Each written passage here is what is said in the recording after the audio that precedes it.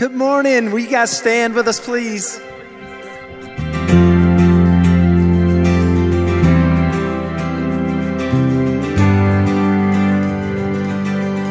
Sing this with us. Your love's so great, Jesus, in all things. I've seen a glimpse of your heart, a billion years. Still I'll be singing. How can I praise you enough? How can I praise you enough? You are the Lord Almighty, outshining all the stars in glory. Your love is like the wildest ocean. Oh, nothing else compares.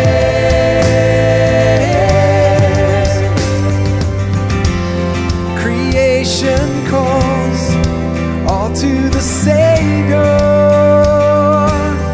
We are alive for your praise in earth and sky. No one is higher. Our God of wonders you reign.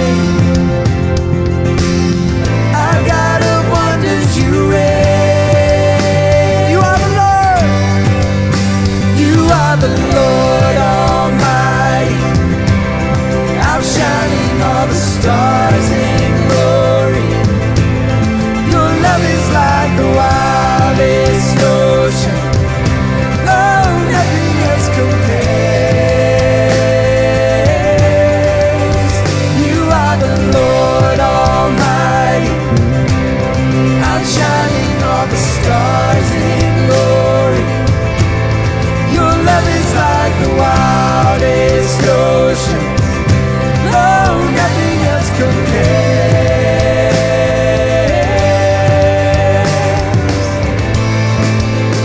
Just sing this out. Not to us, but to your name. Lift your praise.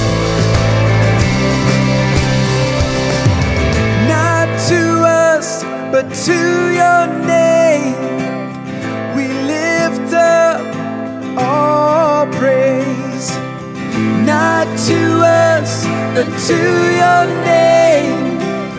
We lift up all praise. Sing that again.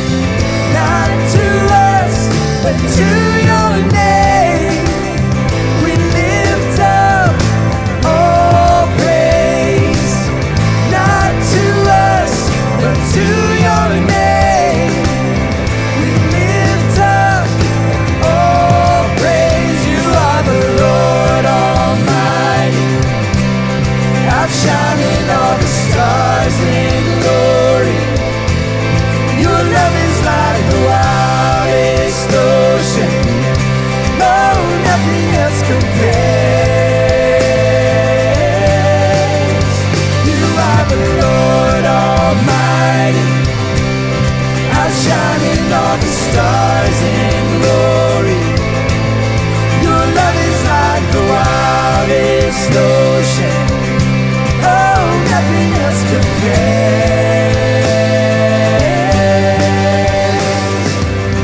Not to us, but to your name. We lift up all praise. Come on, sing it out. Not to us, but to your name. We lift up all praise. Not to us, but to your name. We lift up all praise. Not to us, but to your name. We lift up all praise. You are the Lord Almighty,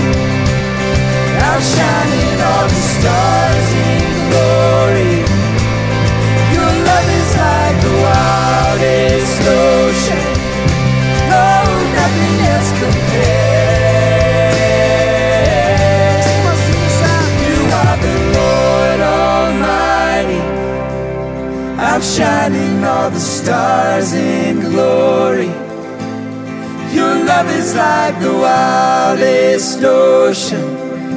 Oh, nothing else compares.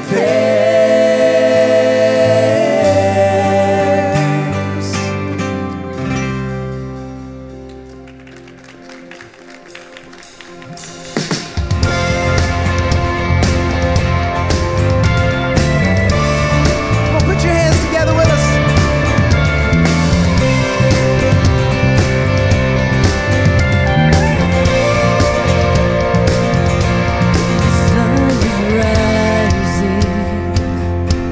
Your mercies are new. You're already chasing with relentless pursuit. You have my attention. You have my whole life. I don't want to miss you here. So open my eyes. After your heart and all that you are, the treasure I'll find to know what you're like. I'm after your heart. Do what you have to. Won't you break down the doors? I want to know you never before. Lord, do what you have to. Won't you break down the doors? I want to know you like never before. I'm after your heart, all that you are. Treasure I'll find to know what you're like. I'm after your heart, after your heart, and all that you are. The treasure I'll find to know what you're like. I'm after your heart. How deep, how wide the love that you have for me. So true, so kind, the way that you move toward me. How deep, how wide the love that you have for me. So true, so kind, the way that you move toward me. Oh, you're an actor, you're an actor.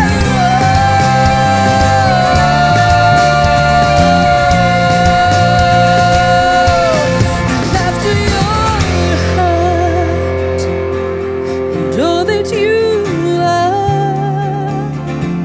The treasure I'll find to know what you're like. I'm after your heart and all that you are. The treasure I'll find to know what you're like. I'm after your heart. The treasure I'll find to know what you're like. I'm after your heart. The treasure I'll find to know what you're like. I'm after your heart.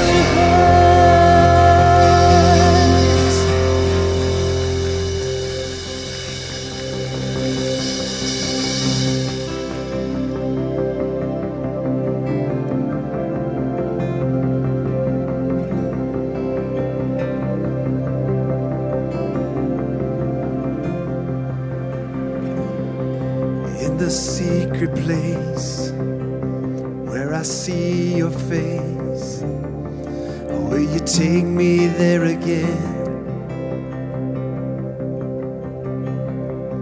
You can search my heart in the deepest part, from beginning to the end. Oh Lord,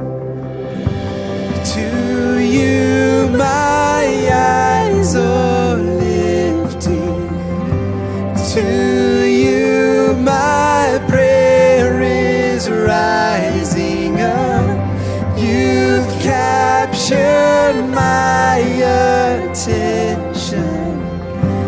Consume me, consume me. God, give me a heart abandoned ever after you alone. Gold and silver you can take it. All I want is you, my Lord.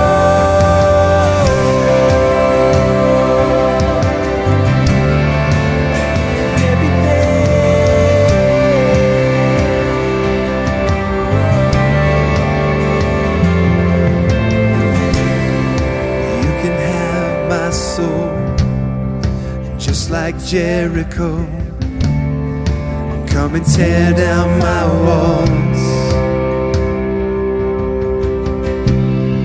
And I am in your hands. You are the promised land.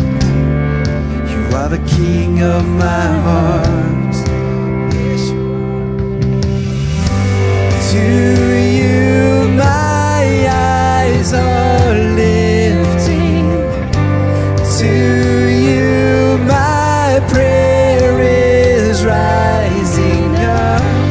You've captured my attention. Consume me, consume me. God, give me a heart abandoned ever after you alone. Gold and silver you can take it. All I want is you, my Lord.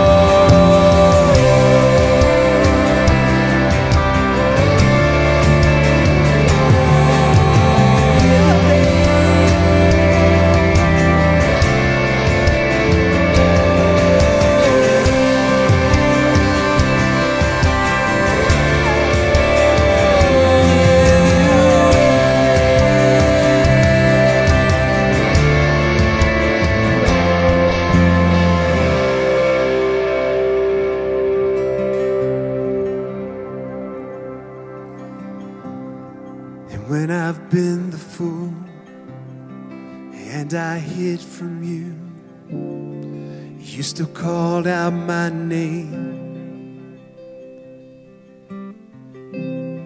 And when my flesh is weak, oh, will you help me see that you're all that I need? Oh, Jesus, you are all that I need.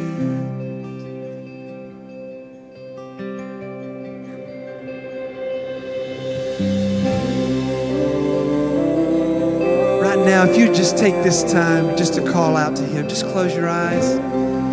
If you feel like you need to raise your hands, come down to the front and pray, or just right where you are, just call out to Him and ask Him to help you have a heart abandoned to Him only. Just worship Him right now. God, we just love you. Thank you for who you are. We praise you, Lord. God, we deserve nothing. Thank you for giving us life. We worship you.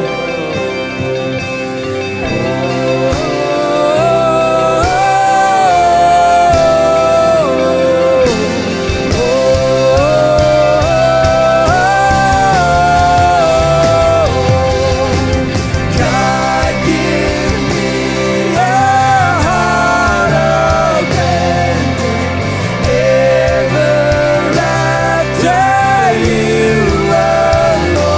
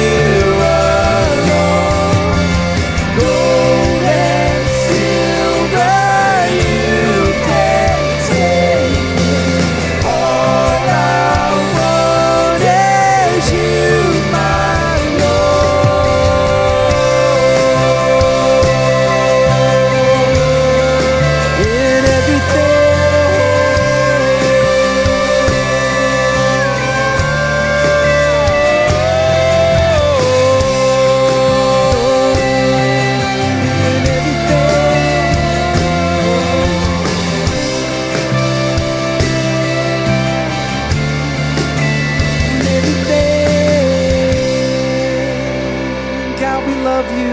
We want to give it all to you this morning. Help us to have a heart that's abandoned to you. God, we love you so much, and we thank you for this day. We thank you for those that are here, God. I pray that you open our hearts, open our minds. And as Scott brings the message, Lord, just pierce our hearts so that we leave here closer to you. God, we love you in Jesus' name. Amen. You guys can be seated. Well, I'm Lamar Pruill, and this is my wife, Crystal Neal Pruill.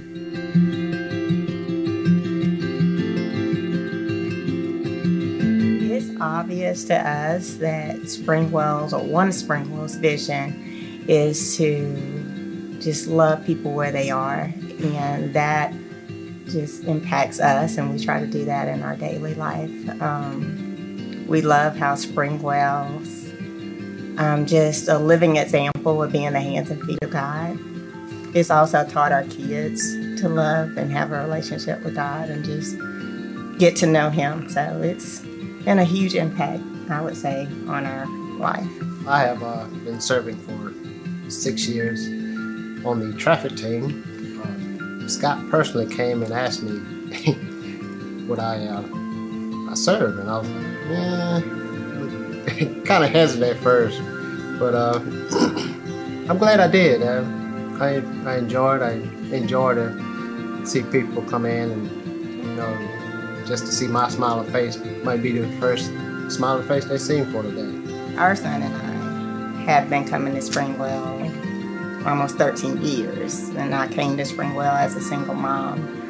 When we started dating, him being the gentleman that he is, he started coming to Springwell with us, and he's gotten to know a lot of people, and it just feels natural being here. As I said, I started coming about 13 years ago, and as an adult, I've always served in children's ministry, so it just felt right to serve in children's ministry here.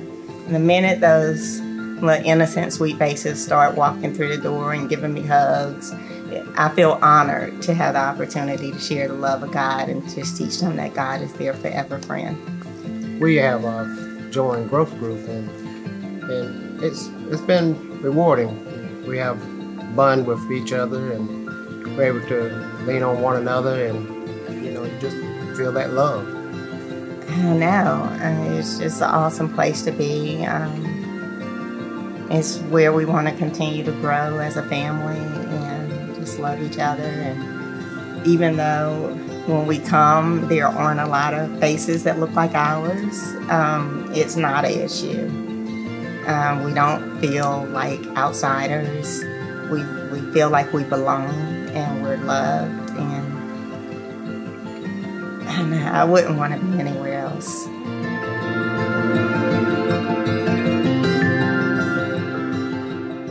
Can you help me thank Lamont and Crystal for sharing their story with us this morning? Thank you for giving each week to the ministry of Springwell Church. We pray that this church will be a place where lives are changed and where people matter. So when you give faithfully, these stories are possible. So if you're visiting with us today, we ask that you don't feel obligated to give in our offering, but that our worship time will be a gift to you. And if you're a regular attendee, you know that we have several ways that you can give. One is through the kiosk in the lobby. The other is by texting the number that will soon be on the screen. And then last, you may give as the bucket passes. Let's pray. Father, we thank you for this day. God, you do have our attention, and we pray and we ask you to be with us today, Lord. Open our hearts so that we may hear you. In your name I pray, amen. If you're sitting to the left of the row, if you would, please take that bucket and pass it to your right as this time.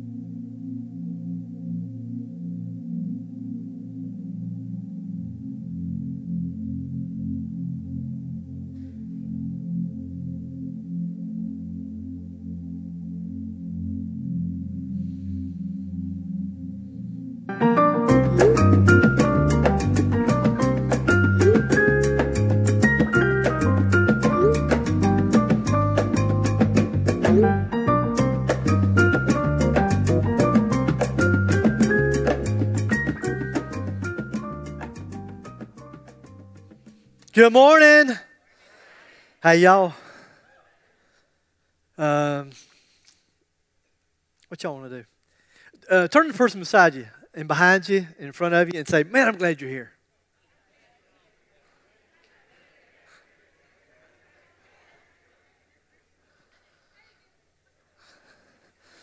Sweet.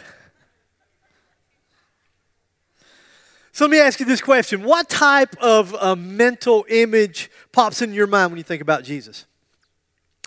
What type of mental image pops in your mind when you think about Jesus? Maybe, you know what, maybe, you're a child of the 70s. That used to sound young. It doesn't sound young anymore. Maybe that mental image of Jesus might be kind of the hippie type. You know what I'm talking about? He had the long robe, long hair. And I used to kind of picture Jesus that maybe had the peace sign, necklace. Listen, that's just kind of what would pop into my head. And I would see Jesus like Jesus would be, peace. Like he was all about peace, right? So I would think, Jesus, peace. And so I would think of Jesus, and I would think I was kind of taught that growing up, that he was more of a meek, mild, soft-spoken kind of guy, Maybe you have a different image.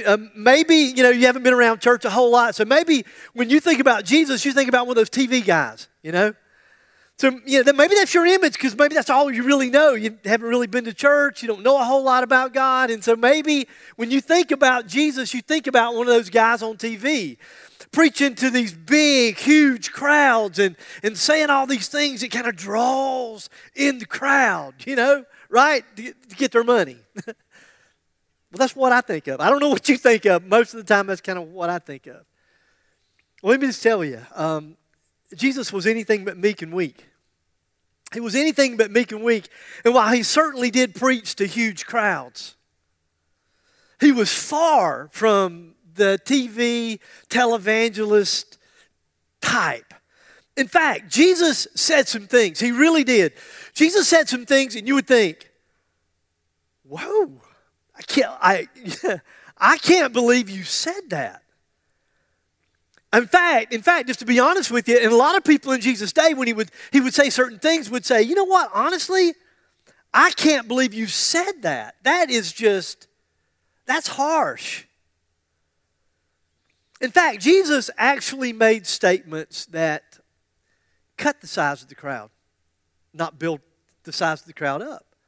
And so when you think about that, you don't really think about Jesus because, again, most of our mental image has to do with, maybe people that stand up on a Sunday morning. It's a talking head. It's where we get that mental image of Jesus was that, Jesus was doing everything he could to draw the crowds, right? He was working miracles, and he would draw the crowds in. And Jesus did all of that. But then Jesus would say the kinds of things that would stop you dead in your tracks and think, man, really? I don't know. If you're trying to really draw a crowd, I'm not sure that's the statement that I would have made.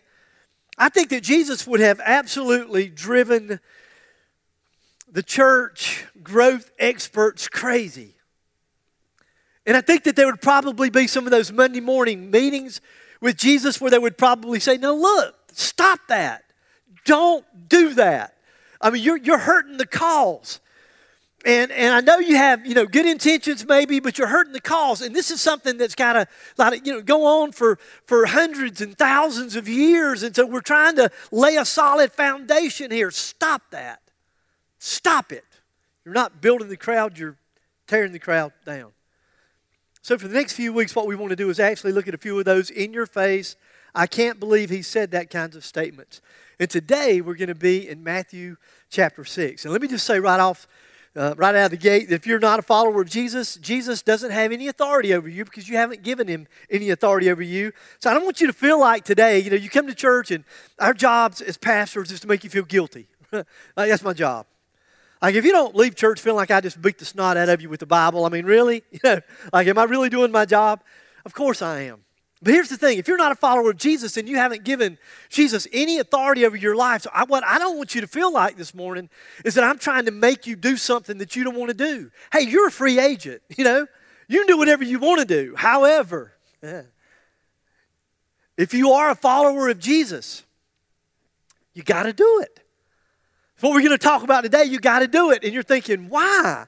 Why do I have to do what you say? Because you're a follower of Jesus. Let me reel you in. And if you're a follower of Jesus, you would just follow Jesus, right? And following Jesus means that you just do what he would say to do, because the whole point of following Jesus is to be like Jesus. Walk like he walked, talk like he talked, right? And to say no probably just means trouble. Because rebellion is just never a good thing. It's just not. One of the things that I taught my kids, you're going to make mistakes, right? Everybody makes mistakes. I never disciplined my children because they made a mistake. You discipline your kids when they're rebellious. And so, you just know that rebellion is just not a really good thing. It's never good. But if this will make you feel better, a lot of Christians don't really do what Jesus asked them to do either. So maybe you're like in the majority. Does that make you feel better? So you probably, you're living your life your way, doing your own thing, not really paying a whole lot of attention to the words of Jesus. And if it makes you feel better, you're probably, you're in the majority, but it's kind of like being on the Titanic. Boy, y'all are quiet. It's kind of like being on the Titanic. Being on board with a lot of people on a sinking ship may not be a safe place to be. Are y'all nervous? It's okay. So let's jump into Matthew chapter 6. So one day Jesus is teaching, and here's what he says. No one, absolutely no one. You know what no one means in the Greek? No one. You're right. That's exactly what it means. No one can serve two masters. And so maybe you're thinking, dude, ain't nobody going to be the boss of me. I'm my own boss, right? Well, this little Greek word that's translated masters doesn't mean boss. It means master. Yeah, that's what it means. Sometimes we make things so complicated. And this is someone who owns somebody, and so he's talking about slavery. And slavery, by definition, means single ownership. That's what it means. And so he's saying, here's what Jesus is saying. You can only be owned or be in the possession of one person or one thing. Does that make sense? Jesus said, listen, no one can serve two masters. You're going to serve one or you're going to serve the other. And so here's what he said. We would expect, because it's Jesus. And so what we would expect Jesus to say, and maybe I'm just talking about what I would expect Jesus to say, especially back in the day. You can't serve two masters. You're either going to serve God or Satan. Right? Wouldn't that make sense? Because isn't that like the end of the day, it's kind of like what we're thinking about. You're going to serve God or you're going to serve Satan. If you're not serving God, you're serving Satan and vice versa.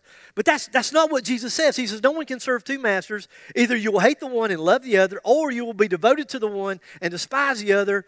You cannot serve God and money. And if you're like, this is your first day to like church, you decided this week, I hadn't ever been to church, I think I'll go today. You're thinking, great, what a day to show up to church, He's talking about money and slavery all in the same message. Like, wow, that's a bad day to go to church. Well, if this will make you feel any better, the Greek word money can actually mean stuff. So you can't serve two masters. You can't serve God and your stuff. Does that help? Does that make you feel any better? And believe it or not, and here's a really important point that you need to understand about this passage. Because oftentimes when we go to this passage, we'll end up talking about money. But here's the deal. Really, the primary purpose of this passage, the words of Jesus, are really, the focus is not money. And that's why I think it's important that you understand that it could be translated money or it could be translated stuff, because the primary issue is mastery. Does that make you feel better? It's mastery, it's control, it's ownership. And so the question that Jesus is actually asking in this passage, do you have your money or does your money have you?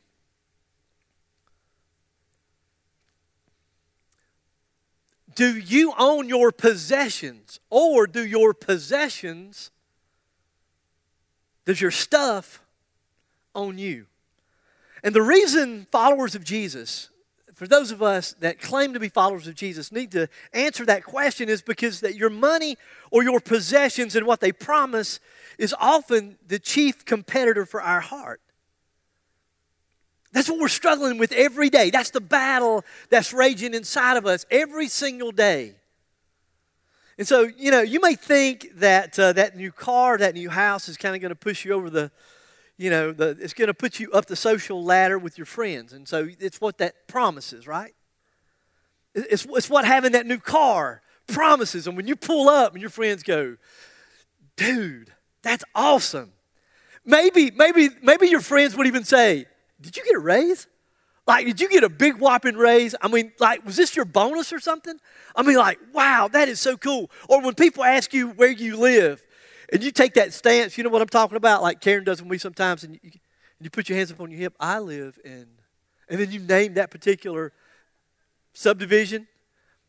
And as soon as you say the name of that subdivision, your friends go, wow.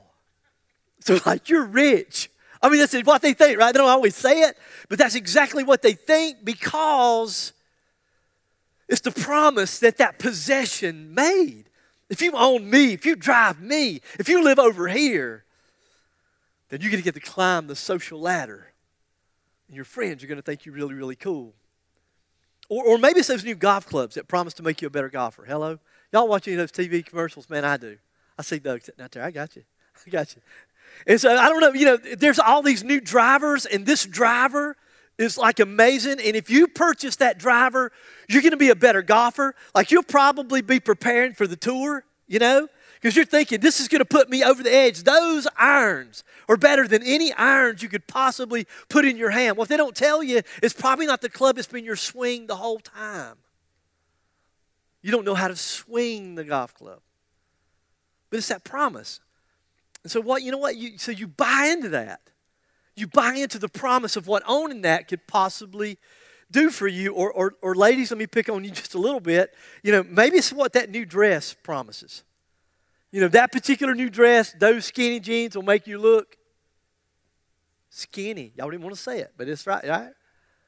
And so the thing of it is, you buy it. You buy what that product is selling, what they advertise. And so we end up in debt up to our eyeballs, all because we consume, because of what having that new car, that new house, or those new golf clubs, or that new whatever has promised you, and we're drowning in a sea of debt.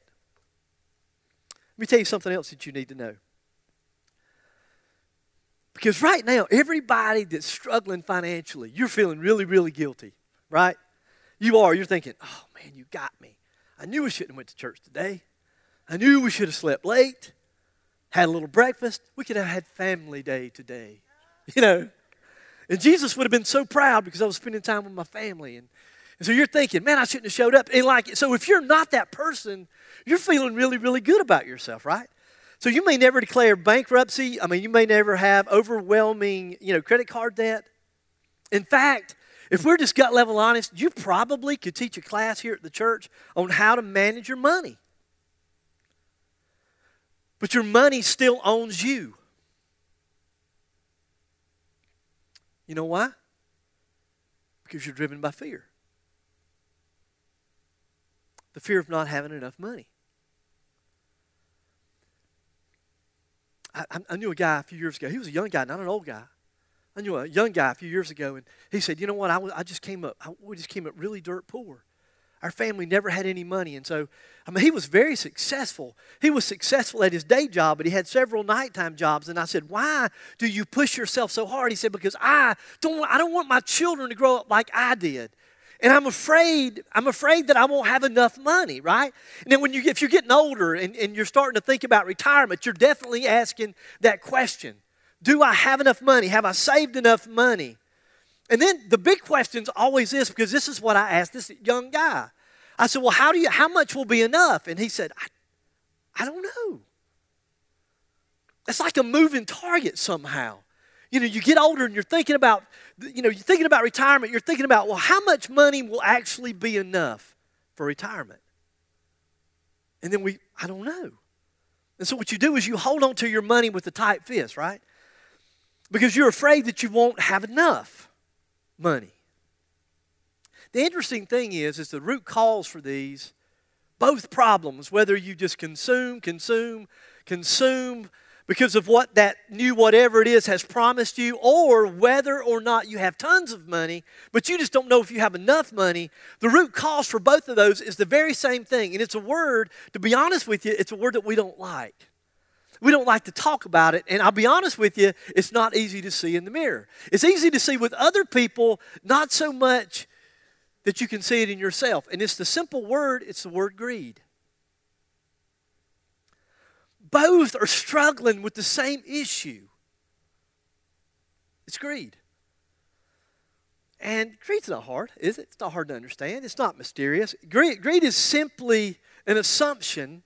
It's an assumption that whatever shows up in my checking account, whatever shows up in my savings account, whatever shows up in my 401k,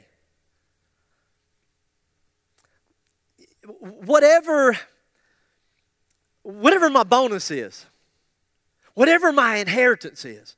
And you have no idea the number of people I've talked to over the years about inheritance and other issues. And we just get so complicated. And the assumption is that whatever shows up in those particular accounts, whether I earned it and whether I put it there or whether it was a gift and somebody else gave it to me,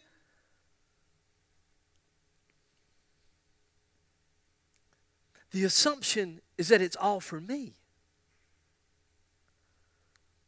The assumption is that it is all for my consumption. It's got a good beat. It's easy to dance to. Kind of rhymes, right? And so Jesus comes along, and this is why this will stop us dead in our tracks. You'll think, did you just say that? So Jesus comes along, and what he says is so countercultural, right? So Jesus looks at us, and he says, I'm going to tell you something. All your stuff, it's not your stuff. And you're saying, you've got the nerve. So you're telling me the money that I have in my checking account, the money that I have in my savings account, my 401k, my bonus, that inheritance, that gift. So you're telling me that that's not mine. It's the stuff that I worked so hard to acquire, and you're telling me that's not mine. And Jesus would say, yes, that's exactly what I'm saying. And how many of you, maybe right now, you're in church the first time thinking, I'm glad I haven't committed to Jesus. I'm glad like he doesn't have any authority over me right now. And if you are a follower of Jesus, right now you can't, like you don't have a valid argument, but you just want to stand up and say, that can't be right. Actually, it is. It is right. And here's the tragedy. I don't know if you've ever really thought about this or not. Here's the tragedy. The tragedy is that it's a philosophy behind the thought, which is this. Let's eat, drink, and be merry, for tomorrow we're going to die. Are you with me? It's my stuff, and I better spend it or save it or whatever. I better do what I need to do because tomorrow we might die. And so it's party hard now. It's live for the moment. So you're living as if all there is to this life is just this life. And if you're a follower of Jesus, you don't believe that at all. It's not what you believe.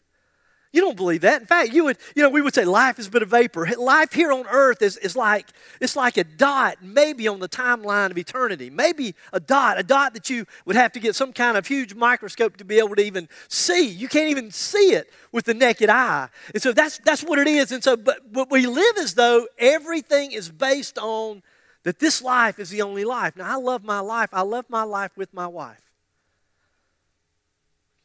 Y'all are really tense, aren't you? I can tell. I do, man. I love my life with my wife. I thank God every day for my life here on planet Earth. And if you ask me right now, are you ready to go to heaven? I would say yes. I would rather not go today. I got my ticket for the bus, but I'm going to get on the last bus. You know what I'm saying? I know heaven's going to be wow and all of that, but still, I love life here on earth, but I'm also hoping and praying and believing everything that I see in Scripture that this ain't it. I had a lot of pain on this side of eternity. I've experienced a lot of hurt on this side of eternity. And while I love my life, I'm thinking, man, there's got to be something better.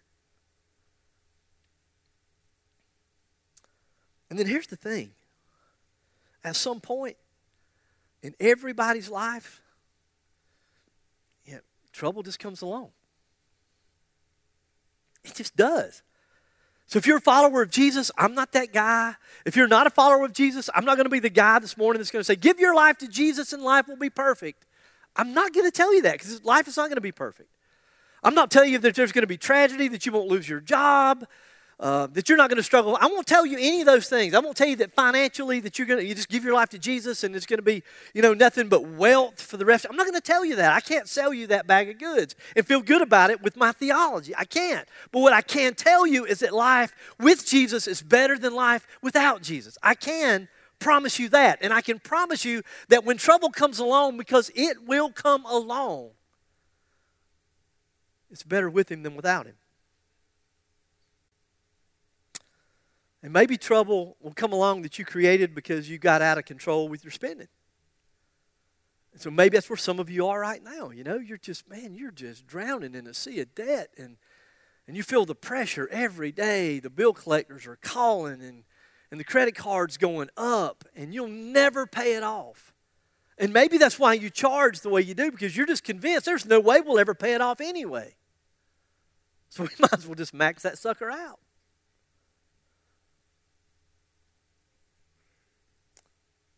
Or maybe there's a financial trouble because that somebody else caused. Maybe you got laid off or somebody lied to you. A partner, took the money and run. But either way, here's what the people that I've met at least, whether you're religious or not, whether you're a follower of Jesus or not, we all do the same thing when trouble hits. We pray. We pray. And so what we do is we pray and we ask God into our financial situation. We pray and ask God into our physical situation. I just got the news from the doctor, right? And so if you're not a follower of Jesus, and here's what I've experienced a lot over the years with people that say, I'm not a Christian, because you know what, here's the thing. I got myself in a really big mess one time, or I went to the doctor and they gave me that bad report, or we went to the doctor and my husband got that bad report, my wife got that bad report, my mom, whatever the case might be. And so you know what we did? We decided that we would pray. And it was really just a test. That's what it was. And if you're not a follower of Jesus, you're thinking, woo, you got me. Listen, followers of Jesus are no different. Just so you know, don't feel like I'm beating you up. I know people that are followers of Jesus that would say that I'm a genuine follower of Jesus that really is, like they're on the Titanic, It's more like I'm serving God out of name, that I'm saying that I'm a Christian, but I'm really not doing what he says. I really don't care what he says until trouble comes. And then it's the big test. Okay, God, are you going to show up or what? Here we go. And so I've known people who've looked at me over the years and said, you know what? I don't believe in God. I don't believe in God. I'll tell you why, because I prayed one time, and I asked God to work a miracle for me, and he didn't, so I don't believe. Wow. Now, I hope that probably what happened just then is you heard me, if you listened to me go through that, you went, well, that's terrible. It is. But that's how a lot of us live, right? I needed a miracle. God didn't give me one. Therefore, I don't believe. Here's something else you need to think about. And this is really a tragedy. And so many of you already know it to be true. Time's going to pass.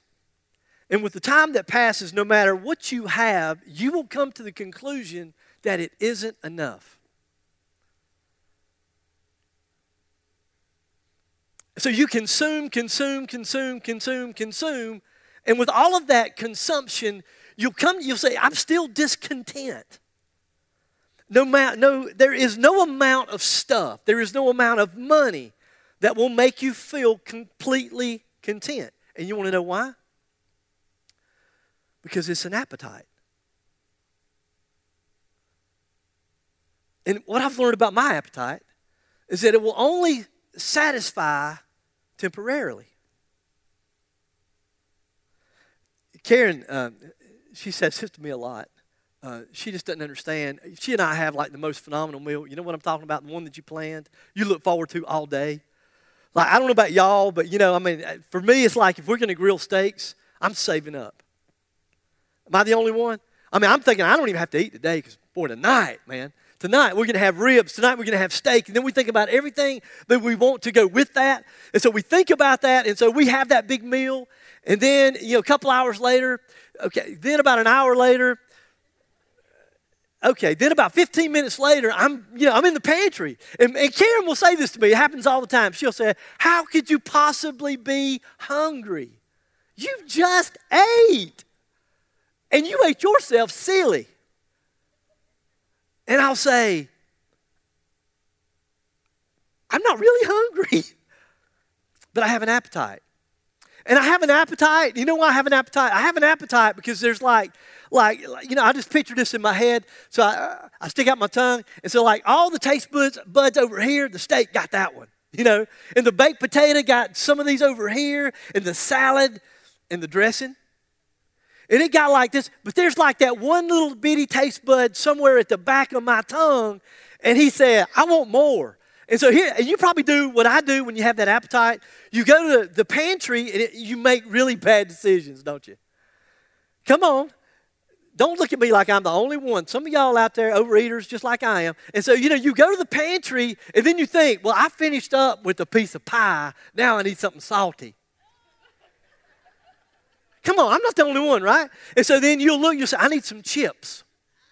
I need to get me some chips because that little old taste. But then you eat the chips and you think, that wasn't quite it. I need to go back to sweet. And so then you get something sweet. And then here's the thing. So then you just have one thing after the other, after the other, after the other. And then nothing really satisfied. And then what ticks you off, right, when you're done, this is me, is I go, why did I do this? This is crazy. This is insanity.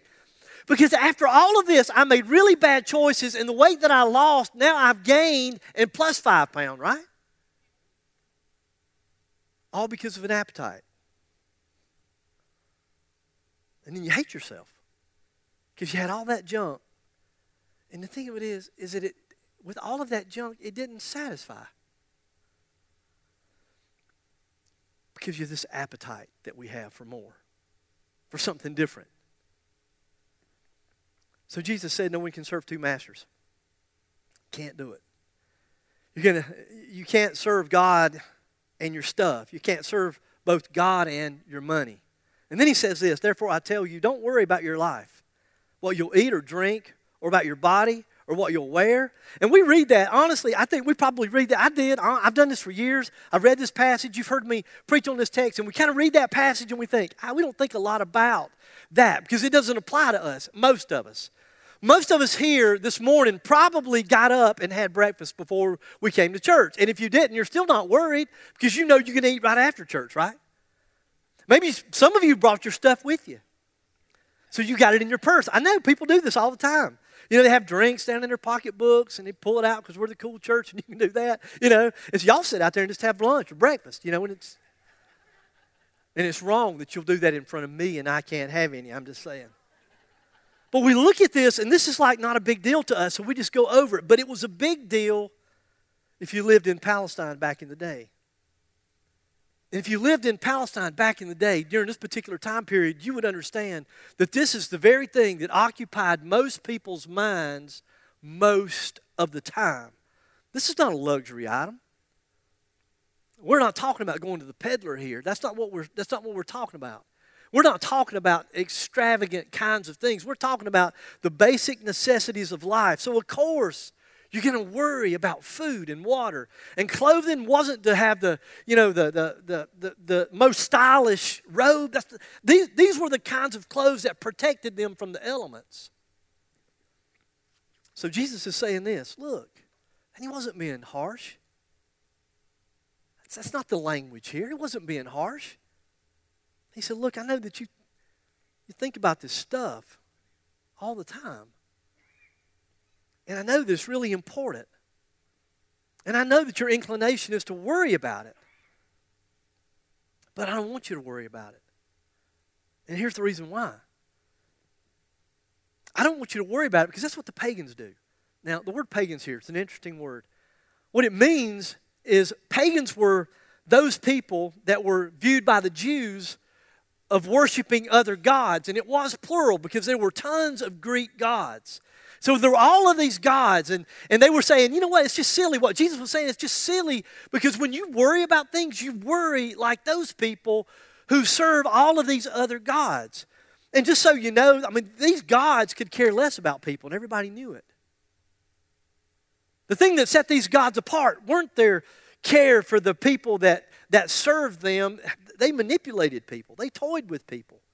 They weren't concerned about people at all. And so the pagans were constantly having to bribe their gods.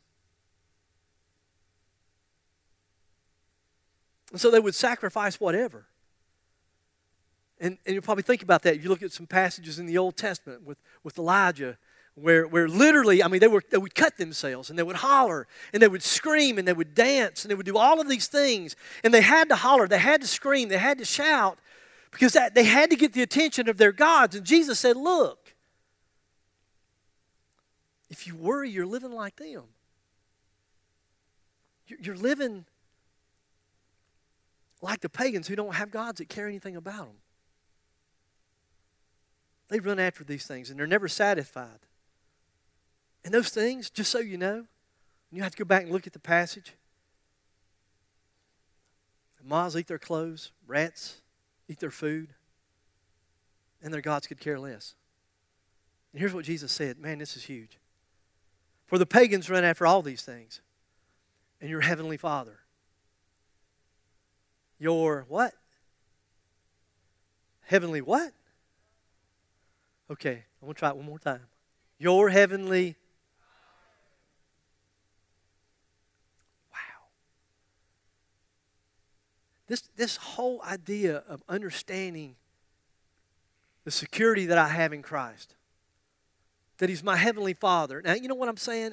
God up in the heaven, God's the creator of the heavens and the earth. And if you know me, if you've been here at all, then you know that one of the things that I do every single morning is I go to a passage in Psalms. I go to a passage in Isaiah. I go to a passage in the New Testament as well. And the reason that I do that is it helps me to focus on just how big God is, that He's large and in charge, you know? Who calls out the starry host and names each one by name?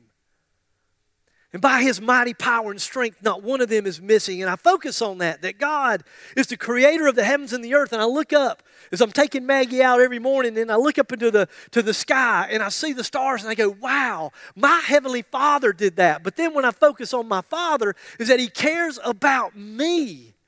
I just don't serve some God, a God, one of the gods. I serve the God, and He is my heavenly Daddy.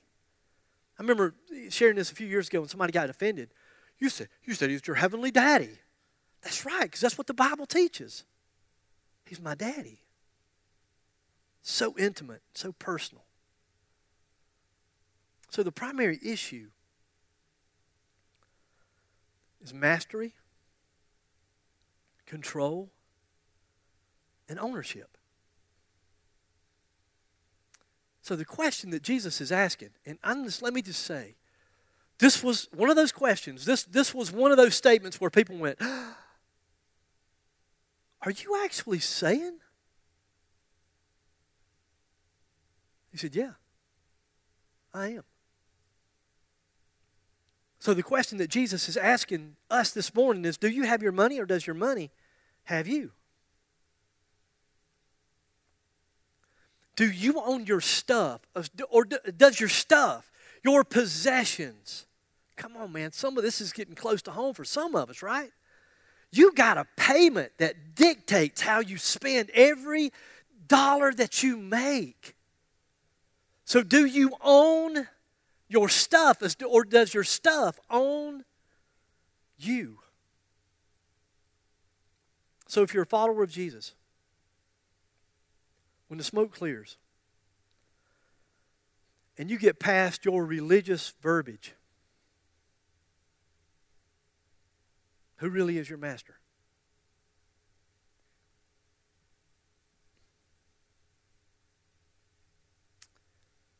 Who's the one in control? Jesus said, here's the thing. You can't have two masters. You'll either love the one and hate the other. You'll love one, you'll despise the other. You can't have it both ways. So as a follower of Jesus, I'm just leaning in.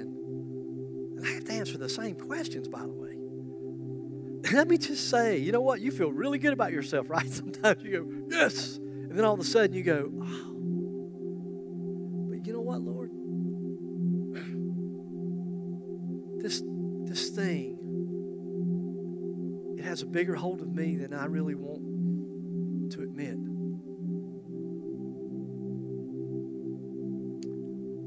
So how about you? As a follower of Jesus, who's your master, really? If you're not a follower of Jesus, here's the question I would ask you. So how is the master that you serve? How's he treating you?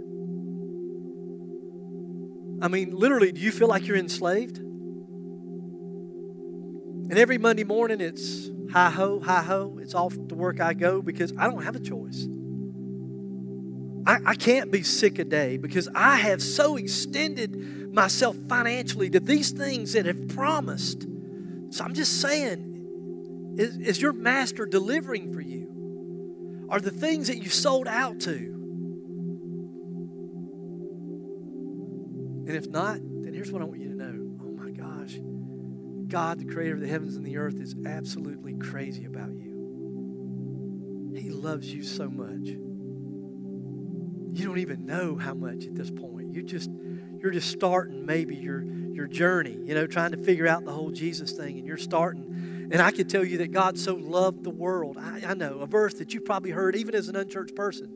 But it's more than that. He so loved you. He so wants a relationship with you that He would deal with the thing that stands between you and Him, and that's your sin. Right? You've tried to be better, do better, but no matter how hard you try, it's never enough. All the things that you've served have not produced.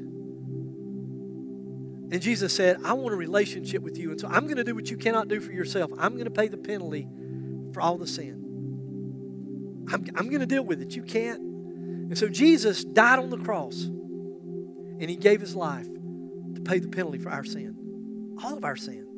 All of our past sin. All of our present sin. All of our future sin. He dealt with every bit of it on the cross. And then He was raised on the third day. And He said, look, I had victory over that. Somebody had to pay the price. I did. And what I want you to do now is just see me for who I am. That I love you. I don't need you.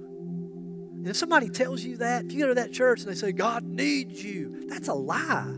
What's God need us for? What are we going to do for God? He created everything that you see, everything that is, even the things that are at the deepest part of the deepest sea that we don't even know exist yet.